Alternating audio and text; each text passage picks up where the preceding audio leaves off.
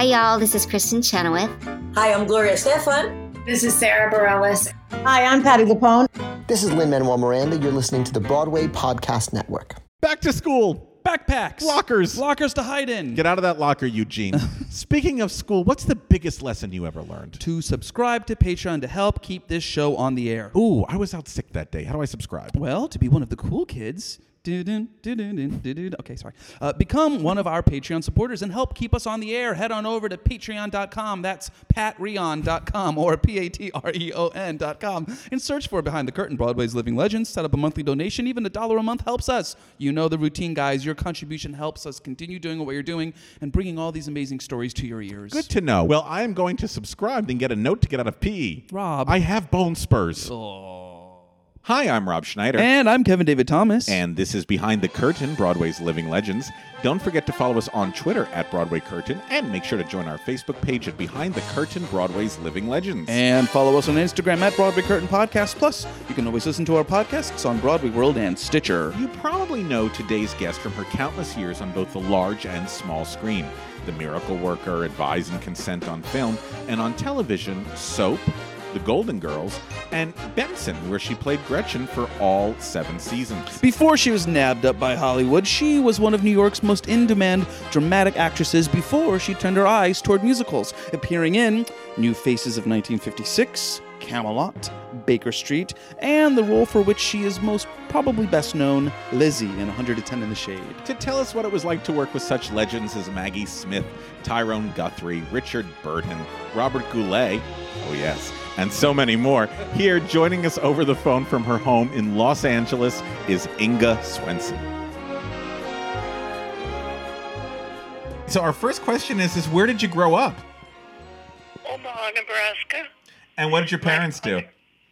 My father was a Swedish consul and an attorney who had a bustling business with Swedish immigrants because of his consul status, and he never charged them anything, which was kind of a sore point with my mother. Oh, understandable. Yeah. Understandable. Yeah, but I had a lot of friends, little girlfriends, and a lot of kids in the neighborhood, and I was walking distance to an incredible grade school.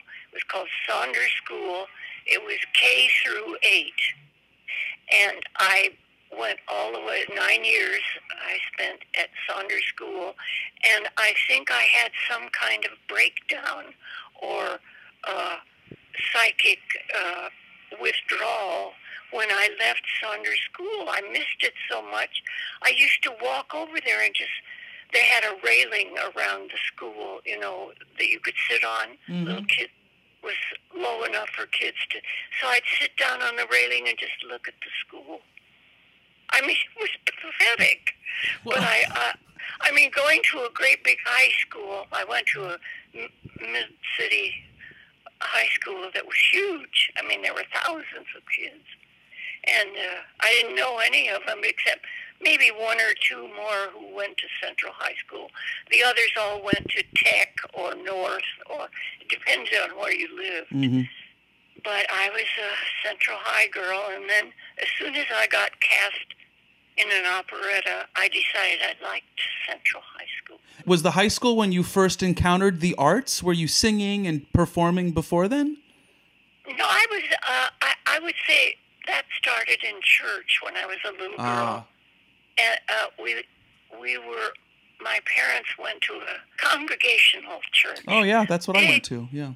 Big, beautiful congregational church that had enough money, I guess, for a extensive music program. There were 5 choirs. Oh my goodness! And the littlest one was called the Carol Choir, and they're the ones who got all the oohs and ahs when they marched in their little white surplice and red skirts and carrying a candle. I mean, it was, just exactly what you think. Yes. So that's where it started. They learned that I had a pretty voice, and I could, I could make the parishioners weep. Mm-hmm. And that's all it needed for me to sing the death canon, Silent Night. And there wasn't a dry eye in the house. Classic. And it was seductive. Oh, yeah. I mean, I liked that, you know. Of course. I would stand there after church with my mother's arm around me, and everybody coming up and saying, "Oh, Geneva, your little girl has such a pretty voice." I mean, it was just heaven. Yeah. You know? And then you said in high school you were cast in an operetta, and that sort of, I think, have a feeling open. Oh, yes. Yeah. That's true. I went from singing the descant in Silent Night to Reginald de Koven's Robin Hood. Oh, yes. And I was cast as Maid Marian. Oh, I was so happy. Oh. And by this time, my father had been killed in an automobile accident. Oh, I'm so sorry. I was 15. And giving me that role just saved my life. I mean, it just, I had something to do. I had something to think about. Yes. I had people telling me I was wonderful. I mean, it was just perfect, that's all. Because I was not a great student like my brothers who were Phi Beta Kappa and Summa Cum Laude and every other award you could imagine. Did you know that you wanted to go into the arts at a young age? I mean, Well, it was the only thing I was good at. I mean, they were such brilliant students that I wanted to do something that would make them be impressed by me. You know, me. Remember me? Yes. And being good on stage was, my brothers weren't good on stage at all. They were totally wooden because both of them were in debate, of course. You know, in high school, that's how it all starts for lawyers and men of import. Yes. They are good at debate. And my brothers were both brilliant at debate, and I hadn't any idea what it was like. I mean, I hadn't a clue as to how to debate on something. I mean, what? What are you talking about, I'd say. I mean, I just didn't get it. And I didn't get anything to do with mathematics or algebra or geometry or any of those things. I could barely make it. And I just got passed because I had a pretty voice. And everybody loved to come and see me in the operetta. And I had these brilliant teachers, all friends of my Aunt Martina, who was head of the English department at Omaha Central High. She's the only one who never married. And she was everybody's favorite aunt. Classic, of course. Oh, and she was a Shakespeare enthusiast and had great knowledge of every play. It was just wonderful. Because then when I went to Stratford, Connecticut and played all those great parts, I could ask her what to do. Yes. What does this mean? You know? She was so great. So your family was supportive of you going into the industry? Oh my God, yes. What a blessing. I mean, I had classical music. I never heard anything else until I went to grade school, I guess. I mean, they were all students and summa cum laudes. You have to understand that it was Mozart and Bach and Mendelssohn that I knew, and that wasn't very popular. You know, I mean, I couldn't impress any kids with that, but not until I got to college. Now, where was college for you? Northwestern. Yeah, and tell us how you met Lowell. Yeah, that's how we met, practically in the first class in the theater school. I was a theater major, and of course that meant, you know, taking everything else as well. Yeah. They didn't let you get by with anything, although I tried. Finally, I was desperate enough to have a baby instead of try to take exams, and I just dropped out. Nobody told us how not to get a baby. In those days, it was not discussed. No, And, it wasn't. well, my mother sort of did, but I didn't really get it. I mean, I think she must have tried to explain it to me when I was too young to get it, know what she was talking about. Right. And then by the time I was old enough, it was too late. How long have you and Lowell been married now? Let's see, it must be 68 years or something like that. We have a son who's I think he's, I guess it maybe, I don't know, 1954. You do the math. I'm no good at it. Now, how did you get your equity card? Oh, I got cast in a play, the first thing I ever read for. No, I'd done so much Shakespeare with Alvina Cross at Northwestern, and I was good at it. I because I was a singer and a good musician, I had a feeling for rhymed couplets, you know what I'm saying? Yes. So I could talk Shakespeare and make it sound like something somebody might understand. And they liked that. That was very castable in those days. This was 1954 or 55, I guess, in New York. And there was a company called the Shakespeare Rights. Horrible name. But they had a production. They were casting a production of Twelfth Night. And if anybody was ever suited to play Livia, it's me. Right. I was perfect for it. So I got it immediately. And I always did look good on stage because I'm tall and I have high cheekbones, which makes it work. And, I mean, you know, I can be really plain off stage. Thank God. You can dress her up or down. You know, that's always the main gift of an actress.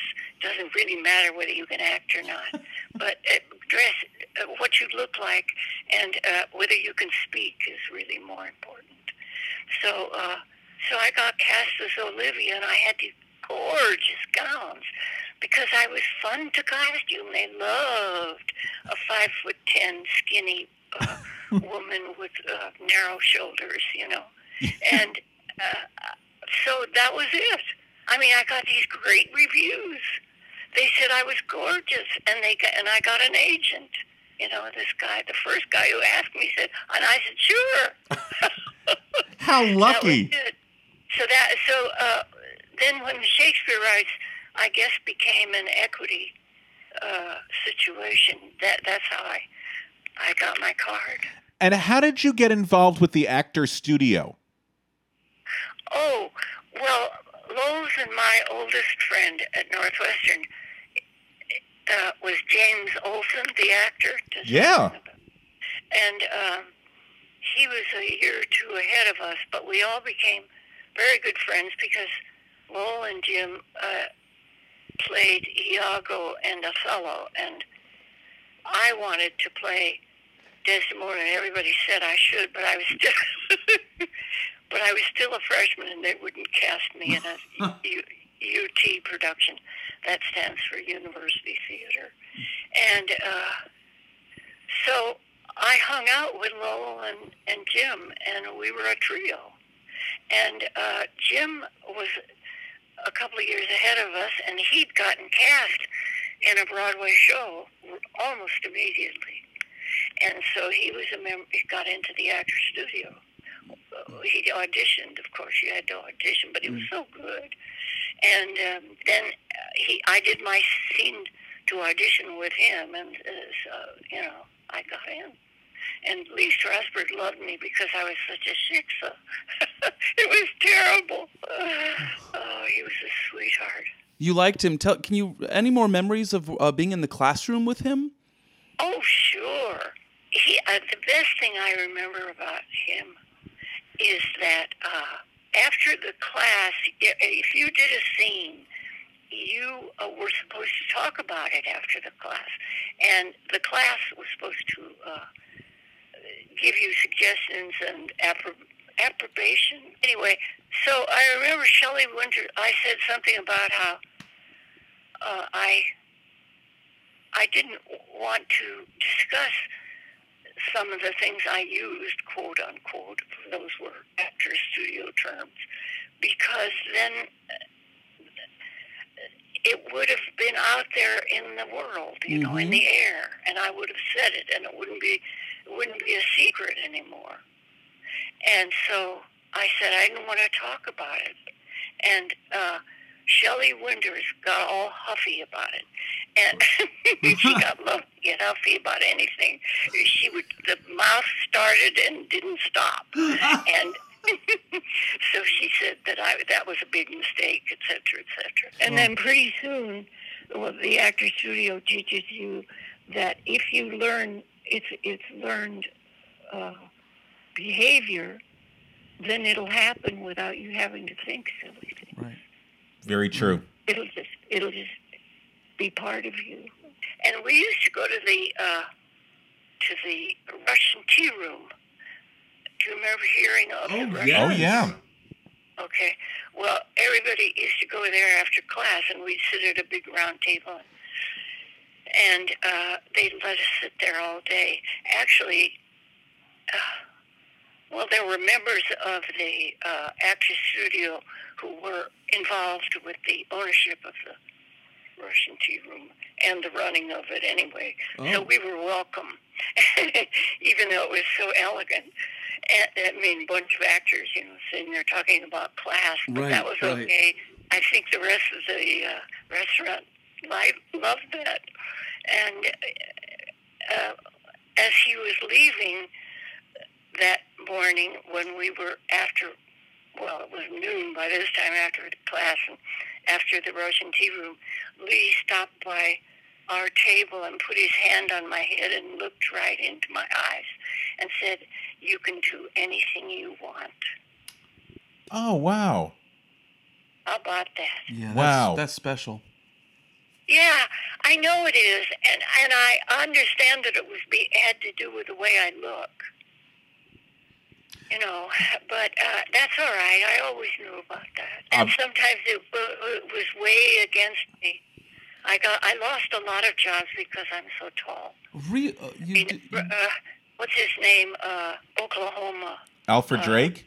Yeah, he wouldn't have anything to do with me. He came about up to my shoulder. Oh. I mean, he wouldn't even let me audition, you know, if he was in the company. Simply because you were taller than him. Are you kidding? Oh. I mean, I made him look like a paper doll. So that was that. But I had great success with Howard Keel and Summer Stock because I could put my head on his chest when we sang. Now, did you enjoy doing Summer Stock? Very, very much. And you did the Kenley Players, correct? Yeah, I did. I did with Howard. We did Showboat and we did Carousel. Oh, what a ball we had. And I mean, there's nothing like Carousel. I think it's the best show that's ever been written. Yeah. I mean, musical or play. Yes. You can't imagine what it's like unless you've been in that production. It's like reciting the Bible or something for some people. It's the holy experience. And it is for the audience, too, you can tell. Yes. When you were auditioning, what was your go-to audition song? Oh, This Is My Beloved. Oh. Anything from Carousel, of course. He gets all the good music. Yes. How did New Faces of 1956 come into your life? Leonard Sillman came to see did you ever hear of the WAMU show at Northwestern? Oh, yes. Okay. Well, Leonard Sillman was playing New Faces of 52, was on the road in Chicago. That's the one with Eartha Kitt and everybody, you know. Yes. And it was a huge success. And it was very in to know all the songs, you know. And so when Leonard and a number of the cast came to see the WAMU show, there was a great hoo-ha, of course. And he came backstage and told me to my face that the first thing I should do when I came to New York was come to see him. Oh. His office. I mean, if you can imagine what that means. Oh, yeah. When you come to New York and you don't know a soul, to be able to call on his office, which was, it was in his house. He lived at number 5, 69th Street or something. I mean, it was just perfect house. Yeah. And and his office was on the main floor. We used to go there when we were in New Faces. I mean, during the run of our New Faces, and we'd go over there and mess around in the kitchen. Oh. So it was terrible, but it was fun. John Reardon and Maggie and several of us. So Jane Cannell. This would be Maggie Smith, Yeah. who went on and did pretty well for herself. Oh, God. I tell you, she just knocks my socks off.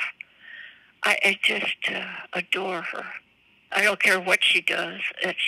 She's never done any wrong as far as I can say. We agree with you, definitely. And you knew her. You started with her.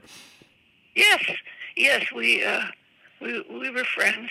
We were all friends, and Maggie was not happy because she was seriously homesick and didn't know anybody really when she came. And Leonard, who was, he was like the famous gay man in show business, and Right. he knew everybody who was gay, and that's the people he thrust on Maggie, I think. Uh-huh. I mean, so she couldn't wait till we closed. Huh. And I was hoping we would go on the road and she and I could share a room, but it never happened. Oh. She was just so much fun to be with. Yeah. And we always laughed so much. And Lowell says I should tell you that when we went to London for our 50th anniversary, we went to see Maggie in a play she was in with Judi Dench, the two of them. A 2-character play. I can't remember the name of it. It wasn't very good, but it was just you were so gripped by watching the two of them. Yeah, of course. It didn't matter. It didn't matter what they did. Anyway, I mean, they could stand up there and sort of read the phone book or something. Exactly. But Maggie and we went back afterwards, and we sat in her dressing room. I think we drank 2 bottles of champagne, which she pulled out of her little fridge, and we sang all the songs that we remembered that had been cut from the show in Boston. Oh. Now, how about that? That's impressive. We're both the kind of performer who never forgets a lyric.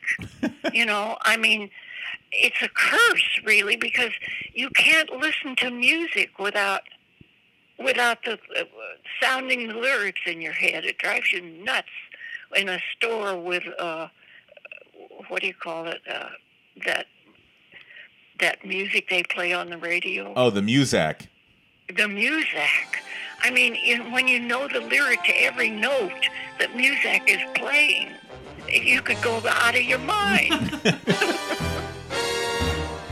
Hey, podcast listeners! Are you looking for a place to rehearse in New York City that is clean, spacious, and most importantly, affordable? Come check out Shetler Studios and Theaters, our wonderful host for these podcasts. Shetler is centrally located on West 54th Street between Broadway and 8th Avenue, right in the heart of the theater district. Right in the heart, you'll find music, dance, and acting studios, complemented by 2 black box theaters and 6 presentation venues. The professional facilities, inspired environment, and expert industry staff combine to provide the New York artist with an unparalleled studio experience. Visit their website at shetlerstudios.com. That's SHETLER studios.com. Shetler Studios and Theaters is our home for recording the legends of Broadway, and we hope that you make it your artistic home too. That's Shetler, SHETLER studios.com. See you here.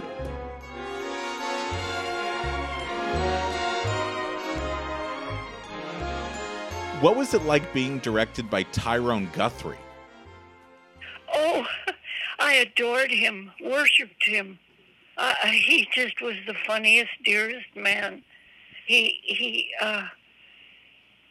would sit in the front row, and someone was beside him, taking notes and so on.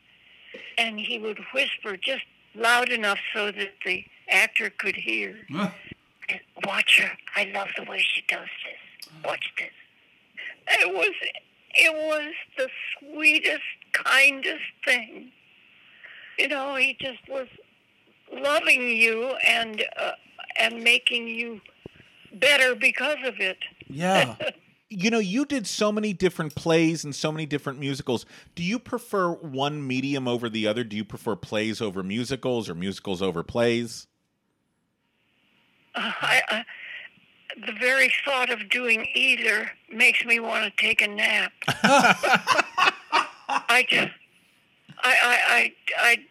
I suppose I must have enjoyed something, but I don't remember. Who were some of the greatest performances you saw when you were living in New York City? Was there any performer that you said, "Oh my gosh, if I could only work with them, or if I could only be like them"? I saw London Fontaine. Oh my gosh! And I saw Laurence Olivier do his sleazy. What was the name of that play? The Entertainer? No. Yeah. Oh, yeah? Oh, God, he was good. And we sat way down in front. So I remember those performances. I saw My Fair Lady the week it opened. Oh. Because we were, I think we were in New Faces or something when we went over and saw the second act or something. I don't know. First, then I saw the Actors Fund benefit performance. Oh yes. You know about those? Oh yes, they still do them. Oh, they do. Good. Yeah. Well, that was some audience, I'll tell you. Oh, I bet. They just went crazy whenever you did anything. It was fabulous. What was it like working with Fritz Weaver? It was the best. He was my favorite actor. I just loved him to pieces. And funny, oh my God, could be. And I loved to break him up. Oh. I just loved to break him up. It was so, he was so dear. I wanted to ask you, what was it like working on Camelot? Oh, well, I had a grand actor to work with. I had Cullum, John Cullum. John Cullum, wow. the great John Cullum, yeah. Yeah. He was he was wonderful in that part. Mm-hmm. So rehearsals were great. I loved it. And they let me go when they cast, I can't remember his name, a Brit who came in to replace Richard Burton and was very short. And they let you go? Oh, yeah, because I couldn't possibly have played it with him. We would have looked ridiculous. My goodness. There's a reason for that. I'd had a lot of lovely employment and I called in, I didn't have to be there at all. Right, you were standby, right. Yeah. Did you ever get to play opposite Richard Burton? No. I was standing watching the show one night in the wings, and he left poor Merlin on stage talking to nothing and walked off stage and put his arm over my head, the way to lean you against the wall. And he said, "I hope you realize I'm showing off just for you." Oh. And I sort of giggled, and he said, "I shall continue despite your indifference." Oh, gosh, he was a character. Oh, and he always had a huge crowd in his dressing room after the show. I bet. And he called it Dick's Bar and Grill. And my son Mark, who is now 64 years old, Oh, wow. was a little boy and knew every word. He had that kind of memory too. Mm-hmm. He memorized every recording of every show, Oh, wow. all the songs, and he wanted to go to Dick's Bar and Grill so badly, and I wouldn't let him. Everybody was absolutely pissed in there, you know. Oh, it was something. Did you have any interactions with Robert Goulet? Yeah, I knew Robert before anybody else did, because I used to go to Toronto to work with a lovely man who wrote music, and he wrote a musical version of She Stoops to Conquer. Oh, Which I think we choice. used to have on, what was the name of that old film that they put TV shows on? a kinescope. Yeah, you think we hauled around a kinescope they gave me? We once did a music, somebody wrote me a musical version of The Life of Mary Queen of Scots. All the songs sounded just like God Rest Ye Merry Gentlemen, you know. And the dialogue was something else. How did Lizzie in 110 in the Shade come into your life? Lizzie made my life. Mm-hmm. Oh, I wanted to play Lizzie so badly, and you know who else did? Barbara Streisand and Carol Burnett. Oh. And, I mean, you name them, everybody wanted to play Lizzie. And when I went to audition, Barbara Streisand was there. I was just beside myself. I mean, my squeaky little voice compared to hers. Please. Anyway, I got it, and she didn't got me. I'm perfect for Lizzie, aren't I? Oh, I think so. Perfect. Yes. Yeah. I mean, I felt so bad when that gorgeous African-American actress got such great reviews, because in no way could I ever sing like she does. But she can't sing like I do either. Exactly. Very true. So I have to keep telling myself that. Although God knows I haven't sung a note forever. Forever. I had to sing on Benson. One episode we did of Benson was awful, where Krauss was offered a recording contract. Oh, I mean, we did some stupid shows. When you were doing Benson, did you miss doing theater? Like, did you miss being on a stage? No, that was theater. That was your theater, yeah. We had an audience. We did a live audience. And you had mostly theater actors in that cast with you. Absolutely. And that was not phony laughter, you know. Yeah. Oh, yeah. No. There wasn't a sign that went up and said laugh. I mean, Yeah. people laughed because we were funny.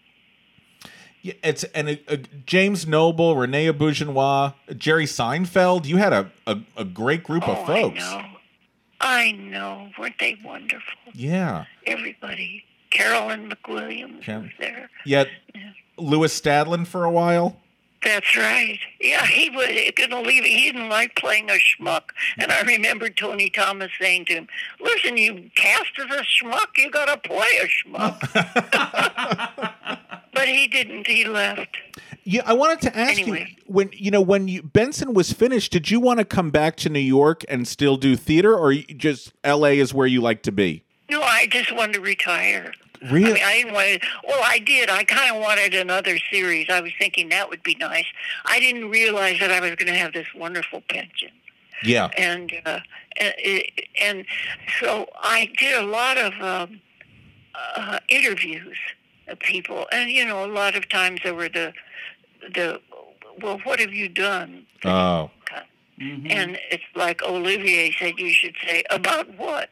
Yes. And Robert was so great. I mean, he could act his way out of anything, you know, because he didn't do anything, and everybody else did everything, and he stood there and watched, like Jack Benny. I mean, he was amazing. Robert Guillaume was a very special actor. Very special. Did you enjoy being on a sitcom? Because you were on there for 7 seasons? Yeah. How? Eight counting Soap. I was on a season of Soap. You were, yeah. How did you get involved with Thomas and Harris? I auditioned. I mean, That's- I went in there and read with an accent, and they fell off their chairs. I mean, I think Krause's first line was so perfect. See, they weren't looking for somebody to do an accent at all. I mean, nobody else read with an accent. I mean, they loved it, you know? So I got the part, right away. And it was a pretty long partnership because you did Soap, then Benson, and then you showed up on The Golden Girls, which was also a Whit Thomas Harris production. Oh, that's right. They wanted a sister for Rose. And I was supposed to be Rose's sister. They thought we could believably be Scandinavian sisters. Oh yes. They were supposed to be from St. Bernard or something St. like Olaf. that. I don't know. Yeah. St. Bernard. That's funny. When anybody had Susan Harris, they were lucky. I mean, my God, she could write. Yeah, a pretty brilliant writer. Now, how did you feel when you found out that you were cast as Lizzie, and you had beat out people like Barbara Streisand and Carol Burnett? Was it a pretty heady experience? I vividly remember knowing I had the part in The First Gentleman. I read with Guthrie. Oh, okay. And I mean, he came. They said, Miss Swenson, would you read a scene with Dr. Guthrie? And I said, you know, he jumped up on stage with his giant long legs and came over to me and said, you mustn't tremble so, you know, it isn't really all that important. Oh, so sweet. He was just an angel. What was it like working with Agnes DeMille? Oh, we were big fans of each other. Oh, she thought I was the best dancer. She told me I was the best dancer in the show. Oh, my Not gosh. that we had any dancers. No, we did. We had a whole cast of wonderful dancers who had worked for Agnes in the past, and there was nothing for them to do. I mean, there was no dancing. Yeah, there was there no wasn't much. occasion for dancing. What were the tryouts like of 110 in the Shade when you were out of town with the show? Oh, fabulous. I remember Leslie Ann calling me up in the middle of the night in the hotel and saying, can I come and sleep with you? I'm afraid. So she came and slept in my bed. That's Leslie Ann Warren? Yeah, she was 16. Oh my goodness. She had her 17th birthday when we were in the show. And then Richard Rogers and Hammerstein got a hold of her. Oh yes. And that's what started her. Right. And did you? Yeah, I did her actor studio audition with her, I think. Oh really? I did a scene with her anyway, I remember. And were you studying at the actor studio even while you were performing on Broadway? Oh, that's what it was for. Ah. That was so actors could come and work on something. You know, you worked on something and you asked for help. Yeah. Is this should I do this? Is this good for me? I mean, what shall I do now? Right. You know. Yeah. It was wonderful. And while you were performing 110 in the Shade, did you have an idea that this was going to be a big hit? Did you know that it was going to be as popular as it was? Well, in a way, yes, Yeah. because I had some. Your mother wrote them reviews. I mean, in Boston, what's his name? Elliot something. Remember, he was famous, tough critic. Yeah. I mean, after The First Gentleman, he thought I was going to save the theater single-handed. He was just amazing. he wrote such beautiful things about me. So I was pretty sure that Lizzie was I knew I was damn good as Lizzie. And it's a wonderful show. Who wouldn't love it? That you get tremendous laughs. Everybody cries. I mean, it's a great play. And the score is fantastic. Score is wonderful. I adored Tom and Harvey. Richard Nash and I became very close. He said I was the best ever Lizzie, isn't that? I mean, when you think of all the others. Yeah, and the play and everything. And you were nominated for a Tony Award. Yeah, I'm always the bridesmaid. You have quite a legacy, and you are very, very, very revered. And I think. I hope so. My friend Barbara Barry and I still talk occasionally. Okay. We've been close friends, ever since Stratford, when we were Helena and Hermia, and for 2 seasons. Oh, we were so good. Our fight scene was choreographed by Jack Landau. I'm telling you, it was Chubby Sherman said it was the best ever in him, and he played every part in Midsummer Night's Dream. Oh, how cool. You were living in New York just as the beginning of live television was starting to come out. You did a lot of live TV shows, correct? I did a number, yes. What was that like? Was one of them was with Slazak. Oh my gosh, the great Walter Slezak. I think I had an introducing billing, and they gave me that plaque that they put in front of the camera that says introducing Inga Swenson, and that's in the scrapbook, I think. Oh, that is so cool. You enjoyed doing live television, right? Not especially. No, okay. I mean, I can remember once doing Playhouse 90 where the director crawled along the floor while we were on camera. What? And said, take out the next 5 lines, I mean, while you were rolling. Yes. Live television was just unbelievable. Oh, my mean, goodness. there were stories that... I think Eva Marie Saint was the one who said, this is where I get off, when she was doing a scene in an airplane. Oh, my gosh. Oh, my goodness. That's great. I love and then there's another, perhaps made-up story about somebody who needed a gun for a scene, and they didn't have one, so he rushed over and got the one from the guy at the door. A real gun they used in the scene. Oh, That's insane. Are you okay with us asking you just a little bit about Baker Street? Oh, of course, I love. That was working with Fritz was the highlight of my life. We did My Fair Lady together. After that, Yes. we did Peer Gynt. I did Ophelia to his Hamlet. Oh, my goodness. I did so many. I can't even remember. Then we read a play together with Uda Hagen, because he was very close to Uda and her husband and that whole school down there.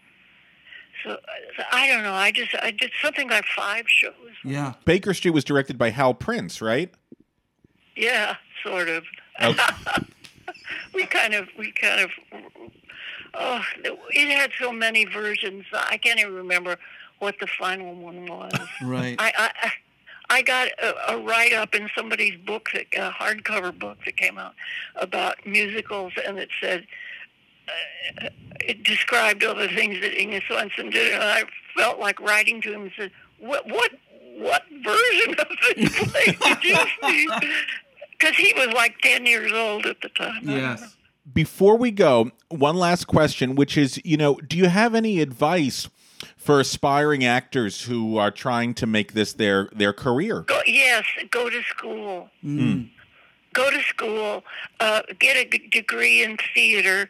It's the only way you're ever going to get to play those roles. You're going to play them in school and in class, and that's what's important about acting, is doing it. Yes. You have to have done it a lot if you think you're going to make it in a long-run play. You have to know what the fuck you're doing. Brilliant. You know, you really do. Brilliant. It's what goes on in the dressing room. It's what goes on in the wardrobe room. You have to know what you're doing. Yeah. That's really Agreed. good advice.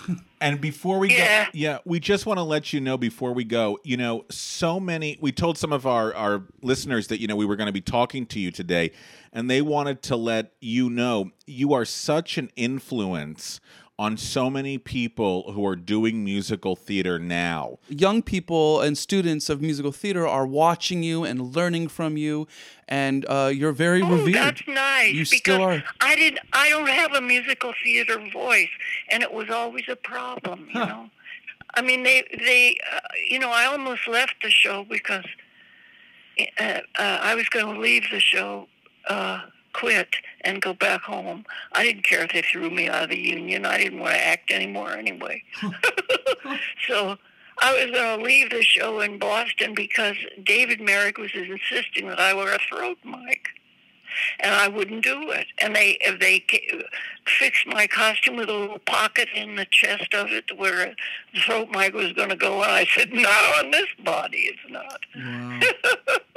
So I went back to the hotel and started to pack. Good for you. And they came to my room and said, never mind, you don't have to wear a throat. Was he as like a pain in the butt as everybody says he was? I guess he was. I mean, because he was a pain to me about that. Yeah. This was so much fun, and if we're ever in Los Angeles, we would love to take you out to dinner and you and Lowell as our guest. Oh, thank you.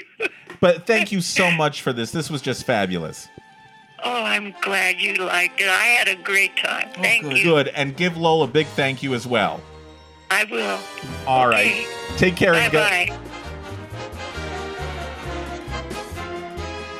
Today's episode was recorded at Shetler Studios on 244 West 54th Street. Visit Shetler Studios to book your room today, and you could be as cool as us. That's SHETLER Studios.com. And a big thanks to our sound editor, Daniel Schwartzberg, and social media manager, Bethany Ann Selecki. And friends, don't forget, we want more folks to hear these incredible stories, and that's where you guys can come in and help us out. Yes, in order for people to find out about us, we need lots of ratings on iTunes. The more ratings, the more they'll come up in searches. So head on over to iTunes, search for Behind the Curtain Broadway's Living Legends, click on our logo, click on ratings and reviews, then write a review and leave us 5 stars and make us feel as special as Eliza Doolittle on Eliza Doolittle Day. Or you can leave us 1 star and make us feel as bad as Annie did in that weird production in Boston where Annie dreamed about being adopted and then ended the show back in the orphanage. True story, Rob was there. I saw it. So head on over to iTunes and make us feel even more special than we already do.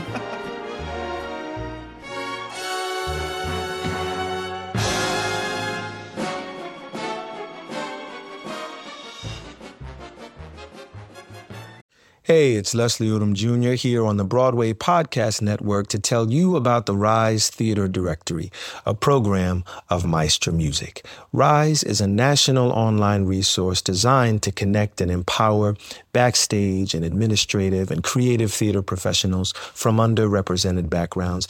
If you work or aspire to work in the theater community, this can help you find your next project. And if you hire theater professionals, search the Rise Theater Directory to find your next team. Create your profile now and get more information by visiting risetheater.org. That's theater with an RERISETHEATRE.org, because only together we rise.